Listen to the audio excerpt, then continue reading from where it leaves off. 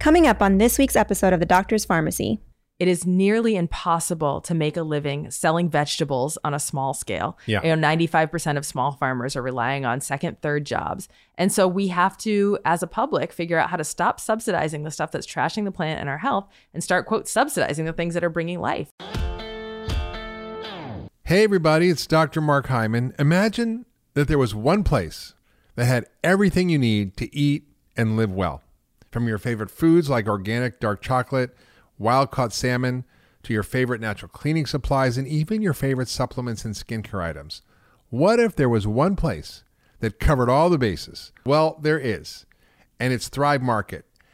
And they help me stay fully stocked in all the high-quality items I love at incredible prices. So you've probably seen some pretty expensive organic coconut oils out there at your local market, which is why I'm excited to tell you about Thrive Market's organic virgin coconut oil. They offer a value size that's an incredible savings compared to what you find in most stores, and I love having this big container on hand so I never run out. Not only does Thrive Market offer 25 to 50% off all of my favorite brands, but they also give back. For every membership purchase, they give a membership to a family in need, and they make it easy to find the right membership for you and your family. You can choose from a 1-month, 3-month, or 12-month plan.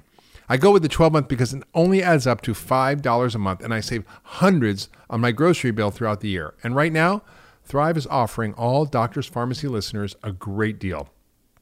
You'll get up to $20 in shopping credit when you sign up to spend on all your own favorite natural food, body, and household items. And anytime you spend more than $49, you get free carbon-neutral shipping.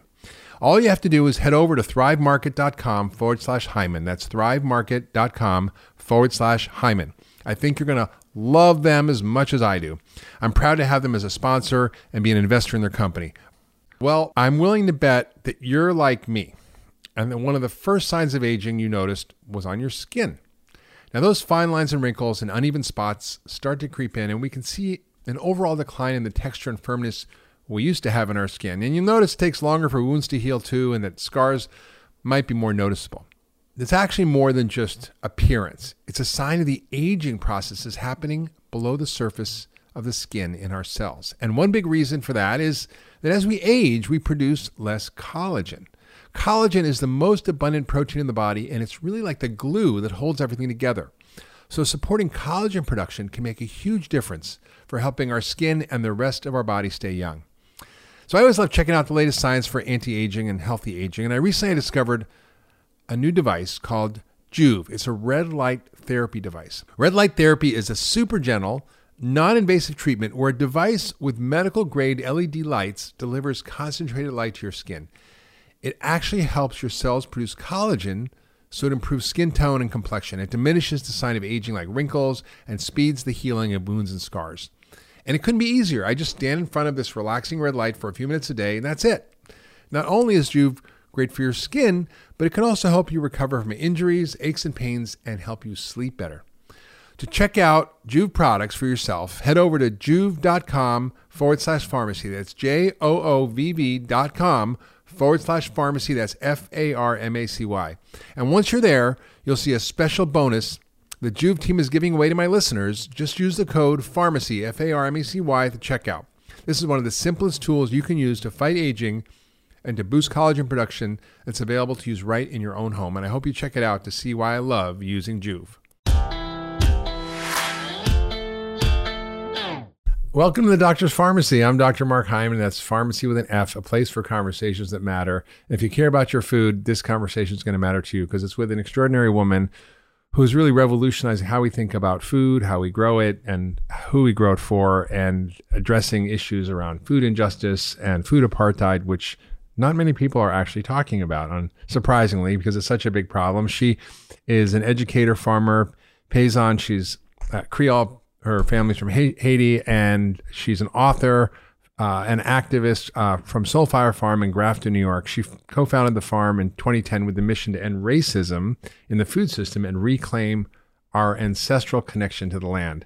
As co-executive director, Leah is part of a team that facilitates powerful food sovereignty programs, including farmer training for Black and Brown people, a subsidized farm distribution program for communities living under food apartheid, and domestic and international organizing toward equity in the food system. Thank God for that. Leah has been farming since 1996. She has a master's in education and BA in environmental science from Clark University. Her work has been recognized, and the work of So Far Farm by the Soros Racial Justice Fellowship, Fulbright Program, GRIS 50, the James Beard Award, and on and on. And her book, which everybody should get, is called Farming While Black, Soul Fire Farm's Practical Guide to Liberation on the Land. And it's a love song for land and her people. Thank you for being here, Leah. Thank you so much for having me. Of course. So you're doing an extraordinary thing, which is changing the conversation about food, farming, and race, and the injustice in our food system. Everybody talks about eating healthy and addressing chronic disease through food. Not many people are talking about food injustice or food oppression or food racism. And you are. How did you figure this out? Like what was the thing that got you into farming? It was sort of an accident. Talk about how that all got connected. Wow. Well, I mean, there's a lot of beginnings to every story, but part of my beginning was growing up in a small, rural, working class, mostly white town. And to be really frank, you know, the kids at school were not kind to my siblings and I. We were the only brown family in the school and had a hard time making friends, experienced a lot of bullying. And it was the forest, it was the land that was really a solace for me. I considered the trees my closest and best friends. Worked hard to defend them from a young age. They do actually talk back. They don't bully you. They don't, but they offer a lot of support and guidance about right relationship. And so I think it was my connection to land that drove me to eventually look for a job, a career that was related to land stewardship. And so I found farming as a teenager, and I haven't looked back. Amazing. And you were working at something called the Food Project when you were 16. How did that affect your future and the work you're doing today? Absolutely. So I spent summers in Boston with my mom. I spent the school years with my dad in rural Ashburnham, and the Food Project was generous enough to give me a summer job at 16, planting carrots, hoeing rows, you know, running a farmer's market. And it was really transformative for me because at a time when, you know, the teenage years are tumultuous, there's lots of questions around identity and belonging, and farming is undeniably good. You have the opportunity to put a seed in the ground, harvest, feed the community, and no one can deny that that is a noble contribution to society. And so that beautiful nexus between environmental care and social care was deeply healing and meaningful for me. And so I went on to work at several other farms throughout my teenage years. But, you know, it's interesting, you know, we've sort of had our entire country built on the backs of slavery and the agrarian wisdom of the Africans who were involuntarily brought over here to grow food for Americans and to literally build the U.S. economy. And so a lot of African Americans see farming as a reversion to slavery, plantation life. There's a sort of negative connotation about it. But somehow you've really reframed that and are bringing back the original wisdom that has sort of long been in that culture. Can you talk about that? I mean, it's so true. I think there's a lot of agricultural practices that we take for granted as ahistorical or European that actually have African roots. So things like regenerative agriculture, you know, that comes out of the work of Dr. George Washington Carver in the late 1800s at Tuskegee University. Yeah. Black professor who started extension agencies, started, you know, cover cropping and crop rotation in this country. You look all the way back to Cleopatra, who came up with composting and, you know, raised beds from the Ovambo people. So there's so many technologies. And I think that, well, I certainly don't blame our people for feeling triggered by the land. You know, the land was the scene of the crime, as Chris Bolden Newsom would say. But we can actually reach back beyond that to reclaim a noble and dignified relationship to land. And I'm part of a returning generation that's excited to do that. Yeah, I mean, because, you know, in a way, part of the solution to poverty and injustice in our food system is bringing everybody back into right relationship with our food and our land. And that, you know, that's a very novel concept, right? Yeah, absolutely. You know, Fannie Lou Hamer said, if you have 400 quarts of greens and gumbo soup canned for the winter, nobody can push you around or tell you what to do, which I think is brilliant. Because if you think about that, you know, if you don't have anything canned for the winter, you don't have a farm or anything, if they put chains around that supermarket, you're going to put down your protest sign, put down your ballot and, you know, crawl through the dust to get food for your children. And so fundamentally, whoever controls the food and the land really controls the population. Yeah. And we're seeing that now with power outages and grocery stores shuttering, the way that it wreaks havoc in society. So part of our collective survival is to reclaim an agrarian tradition and our relationship to land. So powerful. Now, you were in 2006, a long time ago, you were living with your husband in South End of Albany, near, the capital, New York State. And you said it was easier to get weapons and drugs than healthy food, and that your neighborhood was a place of food apartheid, which is really an interesting term. I want to get into that, but there were no grocery stores, farmers markets, fast food, and bodegas on every corner, just selling processed junk and alcohol. And it sort of helped you catalyze a lot of what your thinking was and what you're doing. And why is this whole term food apartheid the right term that we should be using instead of talking about food deserts? Sure. So there's a lot there. I mean, a food desert implies a natural ecosystem, right? It's the term the USDA uses for a high poverty neighborhood without grocery stores. But there's nothing natural about a system where certain people Man-made. have, access to food opulence and others food scarcity. And I say man on purpose. Right. So it's apartheid. It's apartheid. And, there's a whole history of like redlining and housing discrimination that's led to neighborhoods that don't have these resources. And I think for me, living with my children who were quite small then, Nishima was 2, Emmett was a newborn. And as you said, there were no grocery stores, farmers markets, places to have a garden. And so we ended up joining a CSA program, so like a subscription program that cost more than our rent, and had to walk over 2 miles to get the vegetables, pile them onto the laps of the sleeping children in the stroller, go back down. Like that was the only way to get vegetables. And so when our neighbors found out that we knew how to farm, there was a clamor for us to create the farm for the people. And that was where the idea for Soulfire Farm came about. Wow.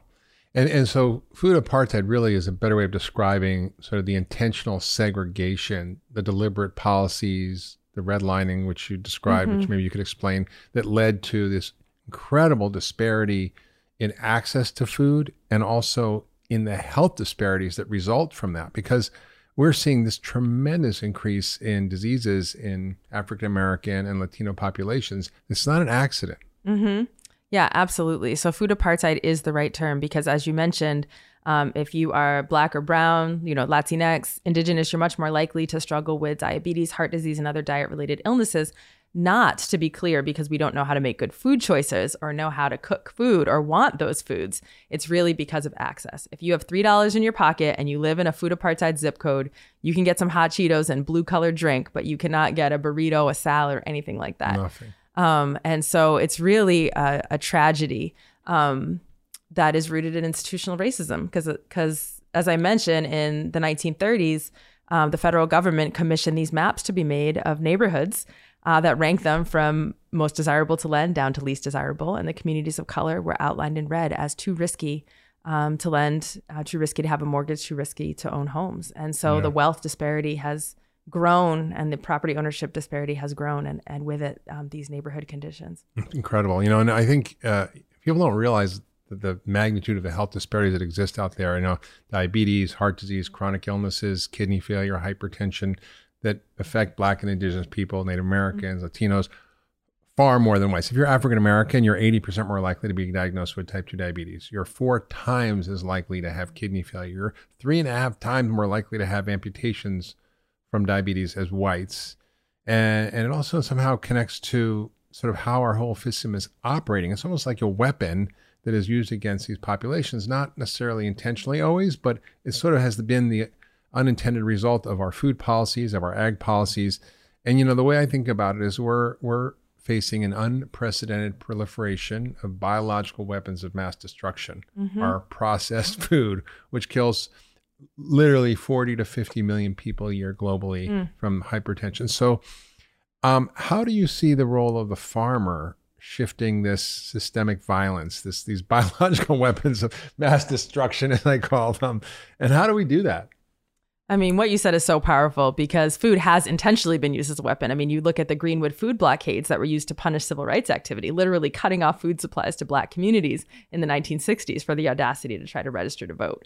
And so I actually don't think it's an accident that our our schools, our urban schools, our prisons are filled with these highly processed foods because a population that's not well is not going to resist. You know, if I'm not feeling well and I'm dealing with diabetes, kidney issues, I'm not going to show up for a town hall and tell my senator what they should be doing, right? And so I don't think it's entirely an accident, but I do believe it's not just farmers who are responsible for the solution. It's obviously everyone in the food system. Yeah. But farmers do have a unique role to play because we have an opportunity, one, to see where our food's going and to do what we can to make sure there's equitable distribution. We have the opportunity to make sure that our farm workers are treated fairly, you know, signing on to programs like the Food Justice Certified. And we have a unique voice where we can really get bipartisan ear. Farming is considered a everybody kind of issue, so we can be telling policymakers about the shifts that need to happen on a systemic level. Exactly, and I think, you know, we are seeing a farm system that also, you know, has generated out of a series of policies that have led to the overproduction of these highly processed foods, and the, you know, poor and minorities are targeted by the food industry with extra marketing for these foods. When SNAP or food stamps come on with your monthly stipend, it's usually at the beginning of the month, and that's when there's maximum advertising in all these bodegas and local stores for more soda and more junk food. So it's a sort of an intentional process. And the other thing that is that I've not well understood, I think by most, is that your cognitive development depends on your nutrition. So if you're growing up in a poor community with lack of access to nutritious food, with lack of vitamins and minerals and phytonutrients and all the things you need to create your healthy brain, these kids are not going to be cognitively where they need to be. I mean, even you know, the exposure on farms to pesticides, these kids have lost 41 million IQ points in farm and food workers, which are among the most dangerous occupations in this country because of the use of these industrial agricultural chemicals. So, you know, we have both the issue of, you know, food justice, but we also have like the environmental racism and environmental justice that's connected to the food system, because most of the workers on farms today are brown, mostly Latino workers or migrant workers. They're not protected by the farm. I mean, the Fair Labor Act that was in the 30s, because they were excluded, mostly because at the time they were mostly African Americans doing the work, and it's a big barrier. So, what are the biggest barriers you see to what you describe as decolonizing farming? And can you just take a minute to describe what is the colonization of our food system? Because I think people don't understand that we have a colonization of our food system. Ooh, yeah, absolutely. Sorry, that was a lot. That was a lot. Environmental justice, I agree, is absolutely a huge issue, first of all, because we're talking about who's getting environmental benefits and who's suffering from environmental harms. Pesticide exposure, extreme heat from climate chaos. We're talking about the abuse, effluent from hog farms and, you know, toxic and the emissions. Rights are, you know, abuse, sexual abuse, and all sorts of, So I'm glad that you mentioned, because those issues are certainly linked. I mean, the colonization of the food system is the imposition of European control, power, and European norms over our food system. And it's quite pervasive. I'll tell a quick story just to illustrate one example of it. You take maize, 9,000-year-old staple crop. It was a gift from Sky Woman to the indigenous people of Turtle Island, of this continent. It was given to prevent starvation, in combination with her sisters, beans and squash, to be grown together, right? You all heard of the three sisters. Intercropping, right? Yeah, and there's many origin stories. But the condition was that the gift of maize needed to be shared freely. So the colonizers got some too, right, as a gift. That's how they stayed alive. But look what they did with maize. Tore her away from the sisters, monocrop, laden with chemicals, pesticides, leading to the dead zone in the Gulf of Mexico, turned into corn syrup, pumped into the veins of our children, driving the diabetes epidemic, right? And genetically modified, BT, Terminator seed, all of this. And so we could go on and on. Looking at maize, right, is just one example of colonization of the food system. You look at the fact that the soil has lost over 50% of its organic matter, 50% of its carbon is burned up into the atmosphere. That was the beginning of climate change. Was the 1800s opening of the Great Plains, you know, and so we had extractive agriculture that wasn't regenerative, and that's led to this massive climate change crisis. And I think we've talked about on the show, but you know, our food system end to end is the number one cause of climate change. Absolutely. And people don't realize that it's about 50%, whereas fossil fuels are about 30%. And it's not just the factory farming of cows; it's everything from deforestation to land destruction to food waste and so forth. So, you don't just talk about this stuff. You got your hands in the dirt.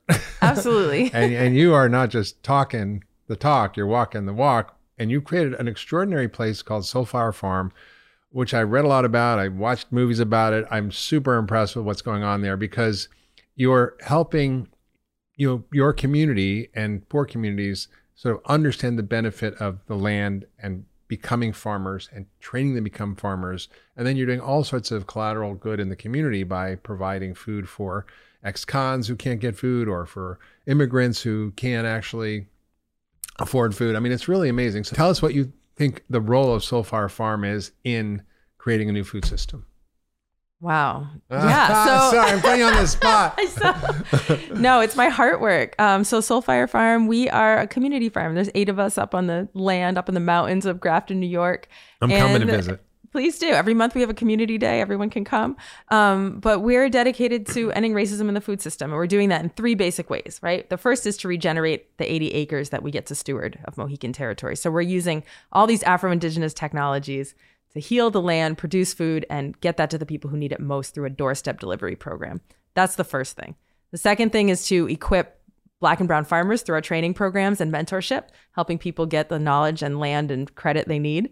And then the final thing is mobilizing public support, trying to change policy, get reparations for farmers, reparations for Indigenous people who've lost their land and so forth. And, it's been really heartening because we actually haven't had to convince people that this is worth doing.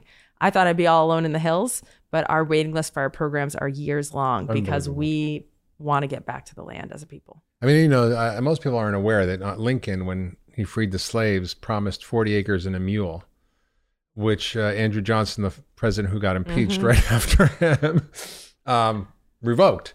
Yep. And it's been estimated that if that was in place, that there'd be land worth $4.6 trillion in the African-American community, which has been usurped for them. And then at the turn of the century, 14% of farms compared to less than 1% of farmers now were African-American, and they were in the South, and they were threatening the existing status quo down there. And the people who were running those farms were lynched, their homes were burned, their farms destroyed, their land was taken over.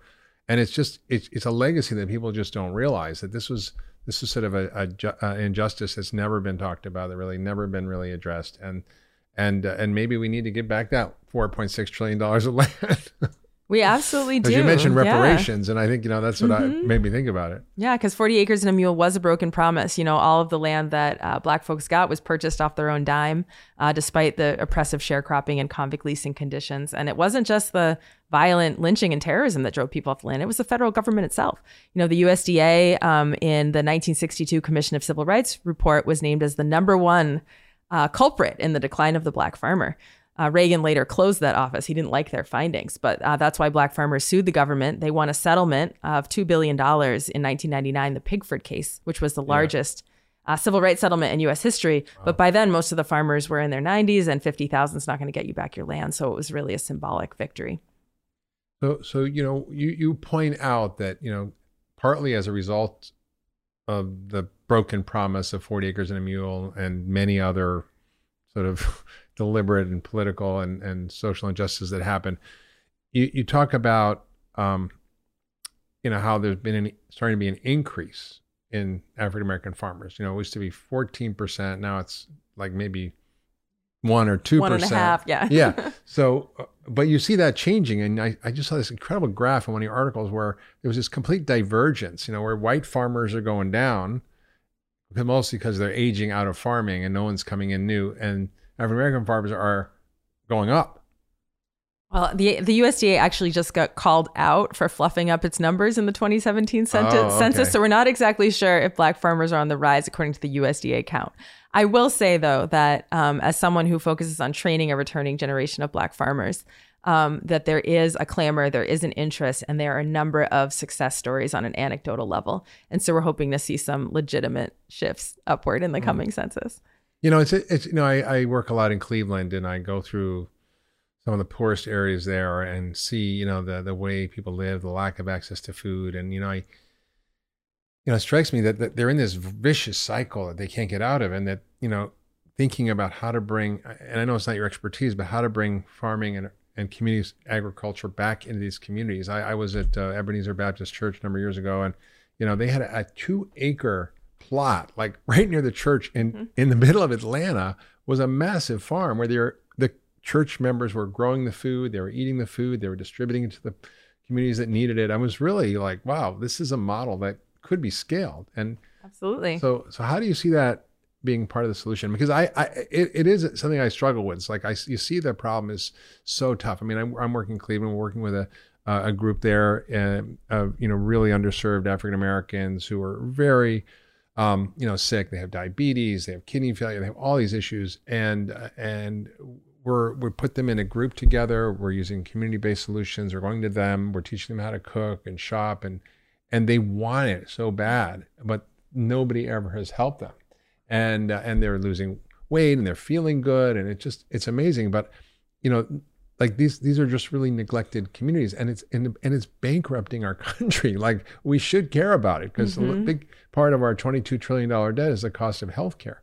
So how do you see intervening in these communities as well? Because I think how do you bring people up to say, okay, well, farming is not about slavery. It's not about working on a plantation. It's actually my salvation. It's what my ancestors did and brought to America, and I should be proud of it, which is what you're trying to say. But how do you get people's mindset to change around that? Absolutely. I mean, I would say at least half of our graduates from our week-long beginning farmer training program go on to start urban farms or work on urban farms. So it's really part of the same solution. And I think it's a false dichotomy between the rural and urban. Yeah. I want to shout out, if you look at Reverend Heber Brown's Baltimore Black Church Community Food Security Network, he realized, that Black churches are actually the biggest landholders in the Black community. Yes. And so is, as you saw in Atlanta, putting in gardens, also sourcing from rural Black farmers and getting that food to urban Black community. And so it's happening in Chicago. It's happening in Detroit with D-Town Farm, Malik Yakini's work. So we're very excited to be collaborating and have found that it's not so much, again, that we need to convince people. I think the will is there. It's often the resources that are lacking. So if we can make sure that folks don't have to pay a high water bill, and that they have the tools and the land and, institutional support, website development, whatever the thing is that they need, it emerges. And so, we don't even have to evangelize. That's crazy. I mean, Heber Brown said, the pastor in Baltimore said, we're losing more people to sweets than the streets, because he was, ministering to his congregation and seeing how many people are dying from all the food they're eating. So I think it's an important solution to empowering people, getting them out of poverty, giving them food sovereignty in ways that there aren't a lot of solutions that people are offering, and I think this is a powerful one. I think but it's still hard for people of color to become farmers. So how do we overcome those obstacles? Yeah, absolutely. So recently, the USDA, again, we looked at their numbers, and they're still giving out a disproportionate amount of their resources to white farmers, large farmers, corporate farmers. And so we need an overhaul of the Civil Rights Commission and the USDA to address that discrimination. Is there a Civil Rights Commission at the USDA? There is, and they have a multi-year backlog of complaints that are unaddressed. And so we've been meeting... And is there one 75-year-old lady running the whole thing, or what? Oh, it is a hot mess. But I will tell you, we've been talking to Senator Sanders, Senator Warren, other politicians for the first time are interested in the plight of the Black farmer. And so hopefully we'll get those cases addressed of discrimination so people can get their loans and crop allotments and technical assistance. I think also we need massive land reform. 98% of the rural land is owned by white people right now. That's the highest amount of land concentrated in the hands of European Americans ever in the history of this country. And so we really need to look at a patchwork of land trust and land link and land transfer to make sure that 40 there acres is... and a mule. Yeah, exactly. 40 acres and a mule in 2019, 2020, right? Maybe not a mule, maybe some other tools. 40 acres and a couple tractors. But what's really fascinating about this conversation is that if you do the right thing for the land, you do the right thing for humans, you do the right thing for climate, you do the right thing for biodiversity, do the right thing for our scarce water resources, right? You do the right thing for all the things that matter. You do the right thing for injustice, you do the right thing for our economy, you do the right thing for health. It seems like too good to be true, but is that how you see it? I do think it's all really connected. Some of my mentors have taught me how to farm in Ghana. They're called the Queen Mothers. So these elder women who are just badass in every way. But they said, Amidede, is it true? Leah, is it true that if you have 1 want to plant a seed on your farm in the United States, like you don't pray over it or sing or dance or say thank you to the ground, right? You expect the seed to grow. I admitted that was true. And they said, that's why you're all sick. You know, you're all sick because you treat the earth like a commodity and not like a family member. And so I do think that the reverence that we have for the earth, by extension, the way we treat the land, is going to be mirrored in the way we treat ourselves and our human communities. I mean, you're so right about this, because when you look at the impact of regenerative ag to reverse all the wrongs to our earth and to humans, it has so much potential. It's like I wouldn't say it's the entire solution, but it's a big solution if we scale this. And I think, and in doing all the things I said, by producing better quality food where the farmers are happier, they're healthier, they make more money producing food that's good for humans, that's actually reverses climate change, that actually doesn't deplete our scarce freshwater resources, that increases the biodiversity, protects our pollinators. I mean, there's all this downstream benefits. And it's like a duh, but it's still sort of this, people, when you say regenerative ag, like, what's that, right?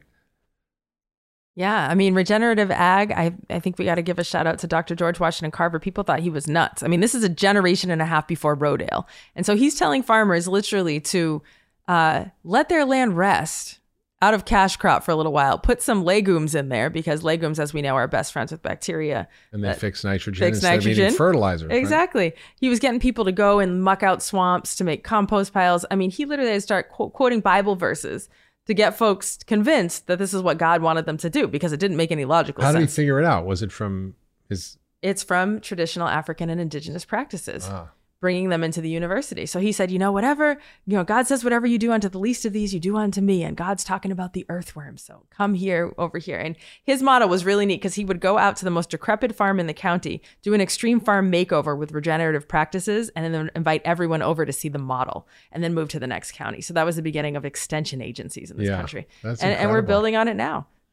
So great. I mean, it's so great. And, I remember reading a story about this guy who came up from the city with his Air Jordans and didn't want to get out of the car. Dijor Carter. Yeah, I can tell you a story. He didn't want to get his sneakers dirty.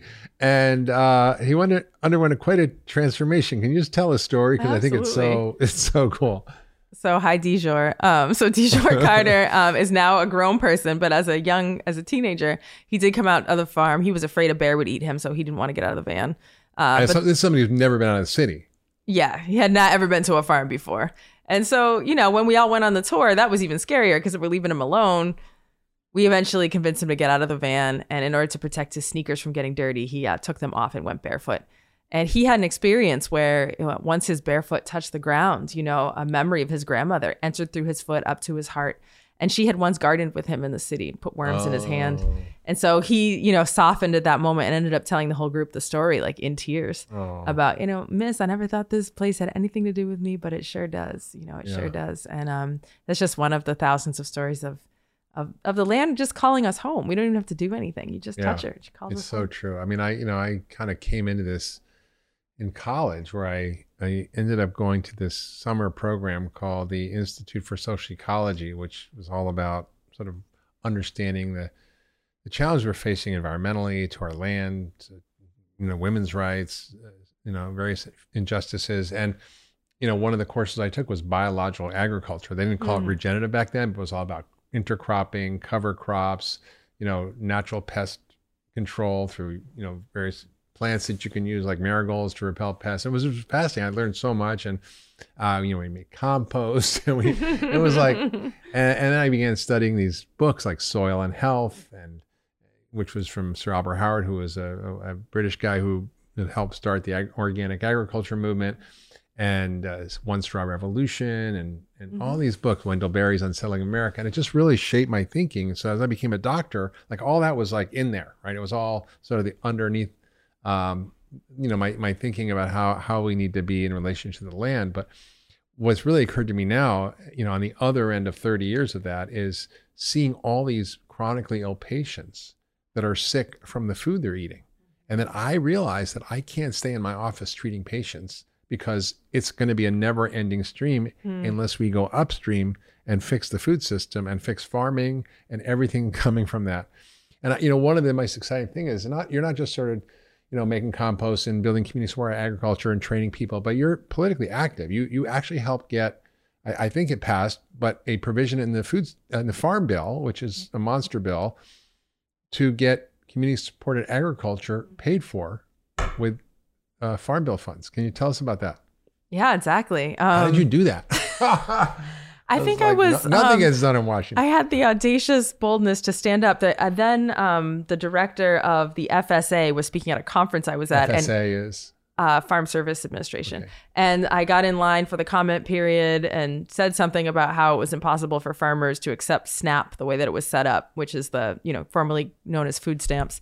And she actually followed up with me. And so we ended up getting a petition going. We got some allies who were lobbyists to support us. And in the last farm bill, got a provision passed that makes it a bit easier for farmers to be able to accept SNAP for their CSAs. You can do advance payments and vouchers and so forth. Again, very, very small drop in the bucket of everything that needs to be changed in the food system, but it did embolden us to create a policy platform and ask for more changes. So as someone who's literally doing this, not just talking about it like me. It sounds like you're doing a few things. I'm working on the doctor stuff, but we're in communities trying to deal with these issues.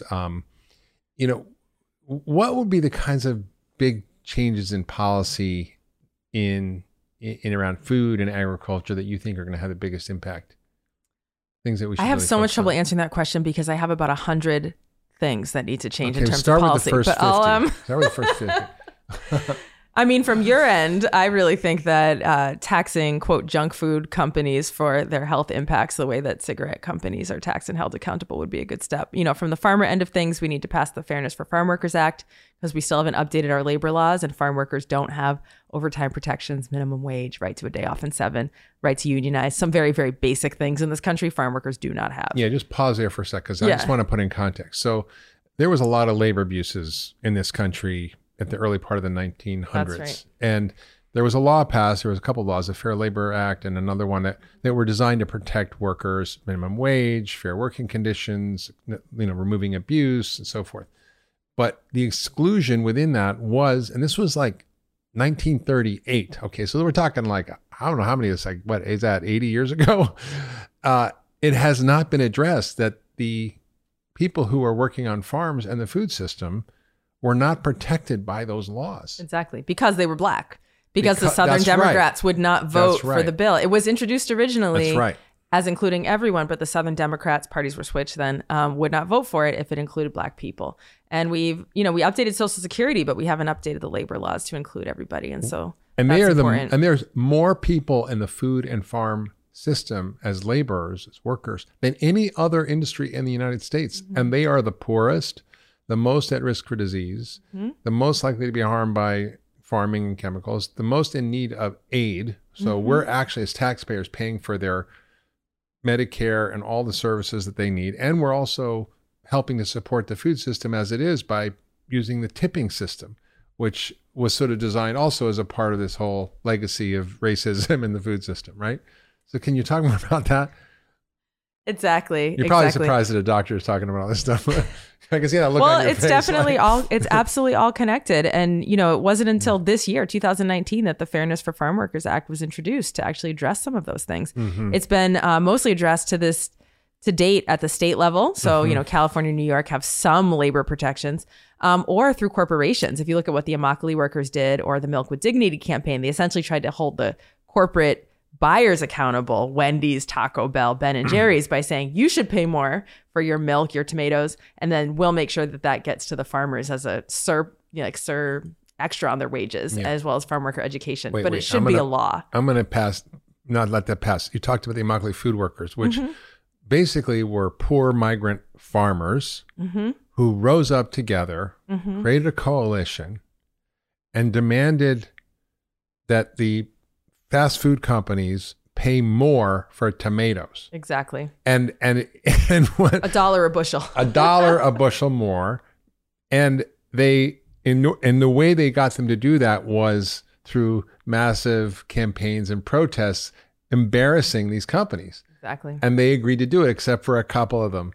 And I think that to me is such a hopeful example, because it means a bunch of people with no power, with no rights, with no money can change the system. Absolutely. And I just thought that was the best. Anyway, sorry to interrupt you. Keep going about the food policies. No, that's fine. I think that's fine. We got another 98 to go. Okay. Well, I'll just mention one more. And I briefly touched on this about how the USDA is responsible for the food system, for helping take care of farmers. And there's all of these programs from land grant universities to credit, crop insurance, disaster relief that are supposed to go to farmers. And right now they're going almost entirely to white farmers and to commodity crop farmers. So we need to restructure the way all of those subsidies work to make sure it's equitable, that those of us who are growing, quote, healthy foods like vegetables and fruits aren't just relegated to this tiny little sliver called specialty crops, where it's like, joke. Corn and soy are getting all the money. And so we have to flip it. Even the fact that to be organic, you have to go through a certification process and pay money, but to trash the planet, you can just do it. I think it's a fundamental frame shift on how we think about regulation and subsidies. Yeah, it's really putting the true cost of what we're doing into it, right? The true cost of drinking a can of soda isn't probably $1. It's probably $100 when you account all the effects of how it affected the land to farm the corn syrup and the processing and how it affects people's health. And, it's all one big story. I think we have a moment, I think, in history where things are starting to shift. People like you are giving voice to these issues.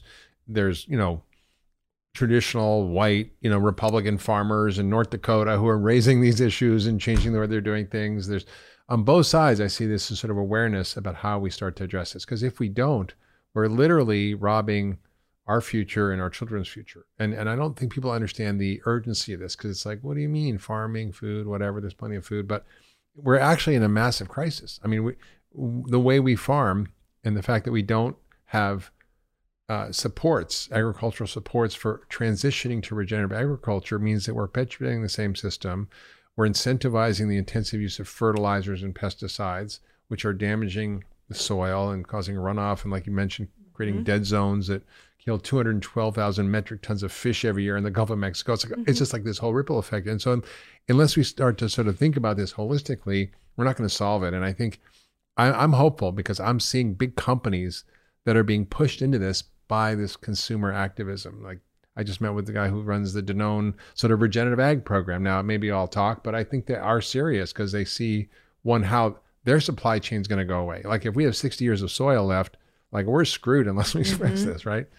Absolutely. And there are some countries that are starting to figure it out. Costa Rica pays its farmers for ecosystem services. So if you're creating pollinator habitat, aquifer recharge services, sequestering carbon in your soil, you actually get paid a monthly stipend, according to the measurements and the metrics that they've set up. And I think we as a nation can learn from that, study that, and figure out how to compensate our farmers for stewarding the public trust. Okay, you just hit on a massive idea that I don't think people understand, which is ecosystem services and why they're important. So just a little background for people. We use up about $124 trillion a year of ecosystem services, meaning we're extracting resources from the earth. We're damaging the earth in ways that cost $124 trillion. That's more than the economy of the entire world, right? And so I've never heard this idea before. I mean, I thought of how can we do it? I never heard that Costa Rica is actually doing it. So here we have a model for redressing the injustices that we're doing to nature by actually paying for restoration of all the things you mentioned, right? How can we sort of push that more? I mean, I think we need to get political will behind it and develop those proposals. But there really is no other way, because right now farmers are aging out. It is nearly impossible to make a living selling vegetables on a small scale. Yeah. 95% of small farmers are relying on second, third jobs. And so we have to, as a public, figure out how to stop subsidizing the stuff that's trashing the planet and our health and start, quote, subsidizing the things that are bringing life. And so if you could get, $200 an acre a year for increasing your organic matter by 1%, or $200 an acre for bringing back a pollinator species, and we have a peer audit system, that becomes an income stream that's actually incentivizing the behaviors that we want to have on our land. Yeah, I mean, if you add 1% organic matter to your soil, you add 25,000 gallons of water per acre. 54,000 pounds of carbon per acre. What? Well, some people say that, you know, we could draw down carbon in the atmosphere to pre-industrial levels if we scale this up. And I was talking before about this farmer from North Dakota, Gabe Brown, that I was chatting with this morning. And I said, listen, you know, people love the idea of regenerative ag, but like they also criticize it as just not scalable, that we need it to feed the world. We need industrial agriculture. And he's like, on the contrary, I produce far more food with far more side effects that are beneficial instead of harmful, and I make 20 times as much money. So it sounds like a win-win-win for everybody. Wow, that's powerful. I had seen a statistic that if you grow corn, beans, and squash together in a milpa, Three Sisters, you get 40% higher yield than if you grow things side by side, because you have these synergistic effects between, you know, the nitrogen-fixing legumes supporting the nitrogen-hungry maize and so forth. And so there is some data to back that up. So exciting. So I want to ask you a hard question. You may not have the answer to it, but it's something I struggle with, because I think, you know, in the poor communities and African American, Latino communities, there's a level of internalized racism that I don't think people are aware of. And you know, for example, I have a friend who's an African American guy, and he went to visit his family in the South. He says, "Why are you eating that white people's food? You know, like, why are you eating healthy food?" You know, and I think, you know, I gave a talk in this community in Cleveland. This woman said, you know, like, I said, you know, you shouldn't drink sugar sweetened beverages. It's the biggest driver of weight gain. And she's like, well, what else am I going to drink? What is there to drink? And I'm like, water. You know, and it was just like, there was really a lack of awareness that this is being done to them. I mean, people understand through Black Lives Matter that, you know, the police and the judicial system targets African Americans. There are more African Americans in prisons today than there were slaves in America. So, but they don't get this food injustice, racism, food oppression idea. What do you think about that? Am I off? Like, no, that's a really good question. I mean, internalized racism, for maybe folks who don't know, is when the ideological white supremacy, the idea that white folks are inherently more worthy, deserving of life, smarter, capable, is actually internalized by people of color to believe those messages, to believe that we're not worthy of life, that we're not intelligent, that we're not, you know, what sort of, why bother, right? Because there can be a fatalism around what's possible in our own lives. And so I do think that is a tragedy that we in our communities need to heal from, really saying, you know, we believe that we will have tomorrow, that we will have grandchildren. And so let's think long term instead of thinking about survival day to day. But fundamentally, we can't blame folks when you're literally living paycheck to paycheck. If you even get a paycheck, it's hard to think long term. I do think, as far as, you know, what foods we eat and white people food, there is a challenge in the, quote, good food movement around evangelizing certain types of food in a way that's not culturally sensitive. Like, we do not need kale salad. Right. Greens are actually the foundation of a traditional African diet, but it might be different greens, and they might be cooked, you know, with a turkey neck, and it's amaranth or kaolu or whatnot. Sure. And so I think that I want to shout out the Old Ways folks and the African Heritage Food Pyramid and some of the work that they're doing around reclaiming our traditional diets that are culturally relevant, as opposed to thinking we have to adopt, you know, someone else's ways of eating. Sure. I was on a rafting trip to sort of address the tar sands mining that was going to destroy the Green River in Utah and, you know, the headwaters of the Colorado River. And, you know, Robert F. Kennedy was there, you know, with the Water Keepers Alliance, and there were a number of Native Americans there. There was a Hopi chief and his wife who were extremely overweight, diabetic, and really unhealthy. I mean, he was throwing up just walking down to the boat because he was just so sick. And I'm like, hey, you know, you can fix this. And he says, yeah, what do I have to do? I said, well, you have to sort of give up a lot of starch and sugar because that's what's causing this problem. And I said, oh, that's going to be very hard. I'm like, why? He said, because, you know, we won't have our traditional ceremonial Hopi foods during our ceremonies. I'm like, what are those? He's like, cake, cookies, and pie. And I'm like, I don't think those were your traditional foods, you know? And he just, even though he was the Hopi elder, even though he was, you know, a Hopi chief and living in Arabi, which is one of the oldest continuously inhabited settlements in the United States, it was like, it was news to him. And I was like, wow, that level of, you know, they call it Indian fry bread. It's just basically... It's commodity foods. It's the government dumping all of this crap food on communities and then supplanting our traditional ways. And there is a really powerful movement right now. The I Collective, the Indigenous Collective, is part of it. Chef Sean Sherman is part of it, of really reclaiming indigenous diets, you know, localized, foraged, game-rich diets. And it's been powerful. I remember there was a documentary that just came out. I'll find you the title later. But yeah, no, I see it. And I mean, I met this guy once was visiting my daughter who lives in Utah, and we went sort of canyoneering, and there was this Native American guy on our little group, and we literally there was like a instant flood, like there was like a flash rain, and like, all of a sudden you went from these dry canyons to like waterfalls as you were rappelling down, and we got stranded and we were stuck sitting there talking to this like cliff somewhere. And we started chatting, and he's like, I was really overweight. I was diabetic. I was so unhealthy. And he was an obstetrician, was working in a remote area in Vancouver, in British Columbia, off on an island. And he was like, well, I started thinking about what were my, grandfathers eat, and what were they doing? And I started eating that way, and I lost all the weight, and my diabetes went away, and I feel great. And I think, and he was a fairly educated guy, but like for the average, African American or Latino or Native American, it's just, there's no awareness of this as far as I can see in this level of internalized racism. And how do we break that? Like, how do you approach these communities, effectively to have that conversation? Yeah, I mean, I think that... I know it's a big question. It is a huge question, and it's really important. And I fundamentally think internalized racism cannot be addressed from the outside. It's addressed within the community. So if you look at the work that I mentioned of I Collective or Sean Sherman or, Bryant Terry in the Black community, a lot of this work is under-resourced, underfunded. And there are Black leaders and Indigenous leaders who are trying to do that work of uprooting internalized racism and promoting traditional diets who don't even have a staff. Right? They don't have a social media person. And so finding ways to support what they're doing rather than thinking that folks who aren't from those communities need to like go change things for them. Yeah, I think that's right. I think, I had this fantasy, I'm speaking on Tuesday to a group of community pastors in Cleveland. And, I have a fantasy saying, hey, this is the next civil rights issue. I said, I would love for every pastor in America to get up and say, how about we all boycott the people who are hurting us and killing our communities and stop drinking sugar sweetened beverages and soda. Like, I don't know if that's a dumb fantasy, but it's kind of like, I just feel like if and I, it's interesting because I went and I talked to Bernice King, and she's like, yeah, nonviolence also means nonviolence to yourself.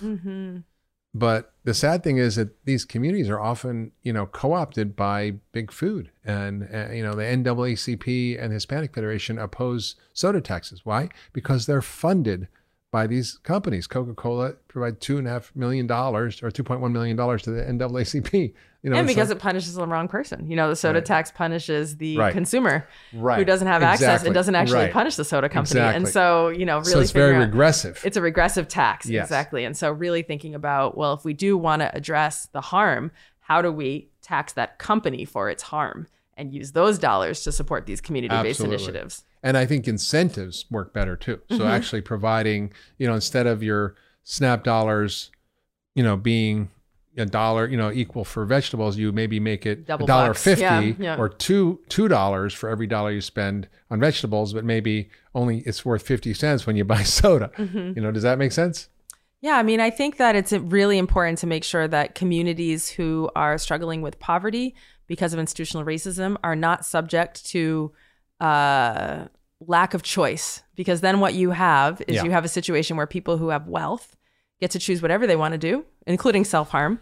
And then people who are poor, not because it's their fault, right? But because of history of institutional racism, are regulated and constricted in their choice. And 100%. So I really think that it's about holding the corporations accountable rather than focusing so much on consumer behavior. Down. Okay. So, in your book, Farming While Black, you had a photo in your book and the caption read, "To free ourselves, we must feed ourselves." So why is this such an important thing? Why is the land so important for liberation of oppressed peoples? Yeah, I mean, we've talked a lot today about the role of the land in providing food and sustenance. Something I didn't know until, maybe 5 years ago is the role of land in all civil rights. If you look at the civil rights movement, it was Black farmers who were really the backbone.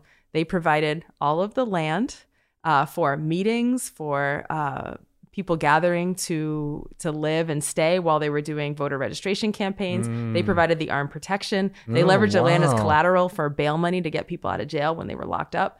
And so quite literally, it's not like you could rent the Sheraton for your NAACP convention in Mississippi.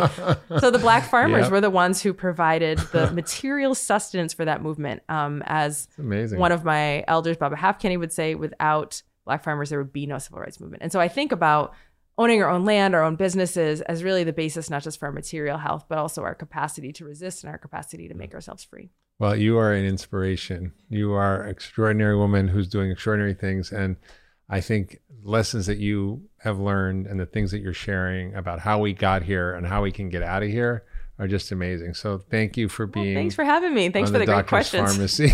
All right. You've been listening to the Doctor's Pharmacy. I encourage you to get Leah's book, Farming While Black. It's an extraordinary testament to what she's doing and the story of how we can get out of where we are. And if you really loved it, please leave a comment, share with your friends and family, subscribe wherever you get your podcasts, and we'll see you next time on the Doctor's Pharmacy. Thank you.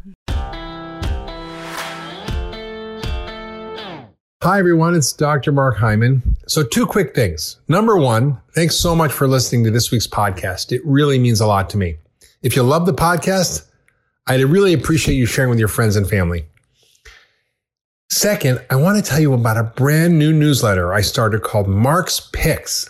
Every week, I'm going to send out a list of a few things that I've been using to take my own health to the next level. This could be books, podcasts, research that I found, supplement recommendations, recipes, or even gadgets. I use a few of those. And if you'd like to get access to this free weekly list, all you have to do is visit drhyman.com/picks. That's drhyman.com/picks. I'll only email you once a week, I promise, and I'll never send you anything else besides my own recommendations. So just go to drhyman.com/picks, that's PICKS, to sign up free today. Hi, everyone. I hope you enjoyed this week's episode. Just a reminder that this podcast is for educational purposes only. This podcast is not a substitute for professional care by a doctor or other qualified medical professional. This podcast is provided on the understanding that it does not constitute medical or other professional advice or services. If you're looking for help in your journey, seek out a qualified medical practitioner. If you're looking for a functional medicine practitioner, you can visit ifm.org and search their Find a Practitioner database. It's important that you have someone in your corner who's trained, who's a licensed healthcare practitioner, and can help you make changes, especially when it comes to your health.